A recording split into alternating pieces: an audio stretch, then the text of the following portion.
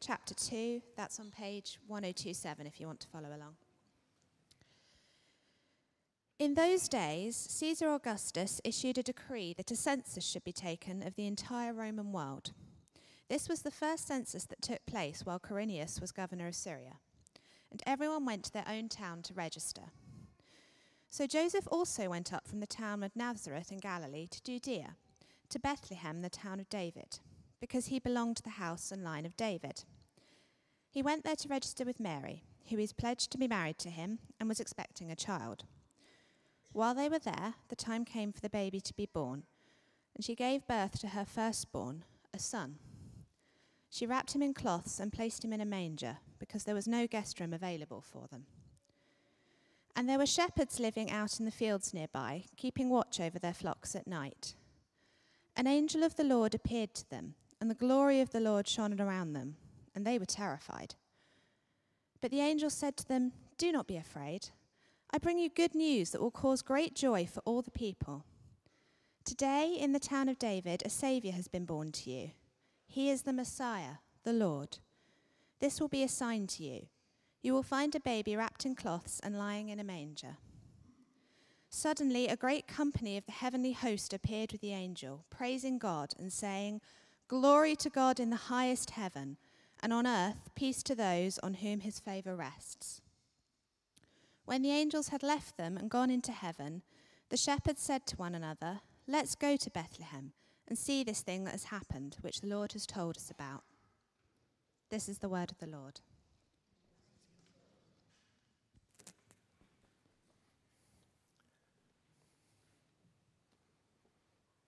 Thanks, Catherine.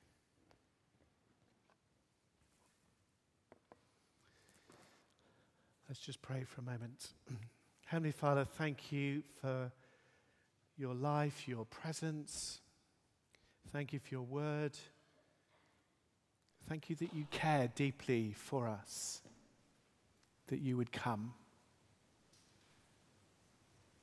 Come again in your mercy. Come again in your compassion upon us this day, we pray. In Jesus' name, amen. Okay, so just briefly, I want to just share a couple of things. Could anybody tell me what they think that is? Gin. Do you know, it's been a long Advent, can I just tell you? And this is, for me, the last step. But actually, yeah, Ben. Subject of controversy. Why is that, Ben? Half glass, half full, half empty kind of thing. Very good, Ben. So is this a half full glass or a half empty glass? Anybody for half full? Anybody for half empty? Okay, thank you for your honesty, by the way. Actually, because I think, I would say the last couple of years have been what actually, when people think about, people are optimistic and say they look at possibilities, and people who we categorize as a bit more pessimistic. Actually, the last couple of years have been like, for those who think the world could go wrong, have been like, yeah, I've told you this all along. I'm not a pessimist, I'm a realist. Have you seen the state of the world through COVID? Have you seen the mess we're in financially as a nation? Have you seen the kind of mess to do with politics and just the anxiety levels because of what we've done to the world, our environment? That's before, if you've got a medical background, actually before we talk about all the medical conditions you could talk to a doctor about. Things that are silent killers.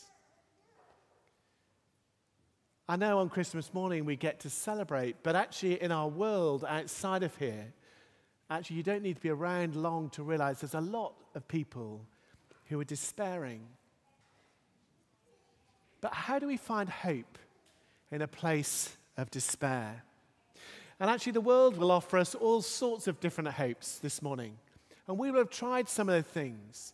We'll have gone after certain things thinking those are the things that are going to sort my life out, fulfill me, be the answer to all my questions. But actually it turns out when we follow those and we go after those, whether we get them or we don't, they turn out to be false hopes, often. Promised the world, but actually didn't deliver. And that's, may I say, a lot about what modern marketing is about. Charles Revlon, the founder of Revlon, said that he didn't sell makeup to women. He sold hope. He sold hope. That's what all the makeup ads are all about. If you wear this, if you look like this, and you do this, your dreams will come true. The person you long for will come on a white horse and take you off into the sunset on a gorgeous beach. So how do we find a sure hope in this time for many people, which is a time of despair? And the answer lies for us in the gift of this child Jesus 2,000 years ago. Hope has a name. And actually it's hope that keeps us going, particularly through hard times, through difficult times. Hope that causes us to keep going when actually it's really tempting to pack things in and to quit. When the going gets too tough. It's the fact that a better future, a brighter future, a good future exists beyond my current circumstances that helps me to keep going rather than to pack it in. Simple illustration, imagine there are two people, say Jack and Jill, who are working in a company. They're both doing the same job, they're both earning the same amount of money. The difference is they're on minimum wage, but at the end of working at 1 year, Jill will be paid £25 million. But Jack will get paid nothing. Jack's not promised anything, and the job they're doing is just relentless. Difficult. They get lots of abuse from the customers they're dealing with. Their boss is a tyrant, making their life a misery day after day after day. And their co-workers, the people they work with, are really negative and they're finding things really awkward. Your job stinks. So Jack says, well, do you know, I'm going to find a new job. This place is terrible. Jill, however, says, do you know, I don't think this is that bad. I think I'm going to work here at least a year. What's the difference, essentially, between Jack and Jill? It's their expectation of the future. Jill has hope. Jack doesn't. Jill believes that good things will come if she hangs in there, even when the going gets tough. Jack doesn't have that hope, so he quits. Everything sits on our expectation of the future. Our expectation of the future. And the Christmas story is full of hope. Jesus, spoken of through the prophets, comes after centuries of silence amongst in a tiny village in a stable. It doesn't look promising. A star speaks of God's promise. Jesus is the promised hope. Jesus is the hope. Jesus is God's own Son. Jesus came to save the world, to break the power of sin and death and hell. Which means that any situation we face, if we bet on Jesus, if we placed our trust in Jesus, the moment when our earthly hopes and our earthly dreams get shattered, Jesus remains. The eternal reward is ours. So this morning, hopelessness and despair is not a Christian perspective. You see, the only sure hope is based on what God has done in and through Jesus. And nothing can take that away from you. Earthly things, people, jobs, places, relationships, treasures, they will fade and pass away. The only sensible way to build a sure life, a life of hope, is on something that never fades.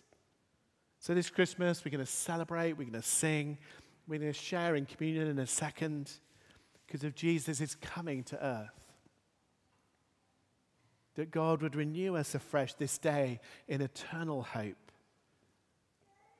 The kind of simple line in the hymn was going through my mind, that maybe this morning you need strength for today and bright hope for tomorrow. that God will renew you in strength and restore you in hope as we journey through this coming year. So let me pray before we respond in worship. Heavenly Father, thank you. Do you know everything about us this morning?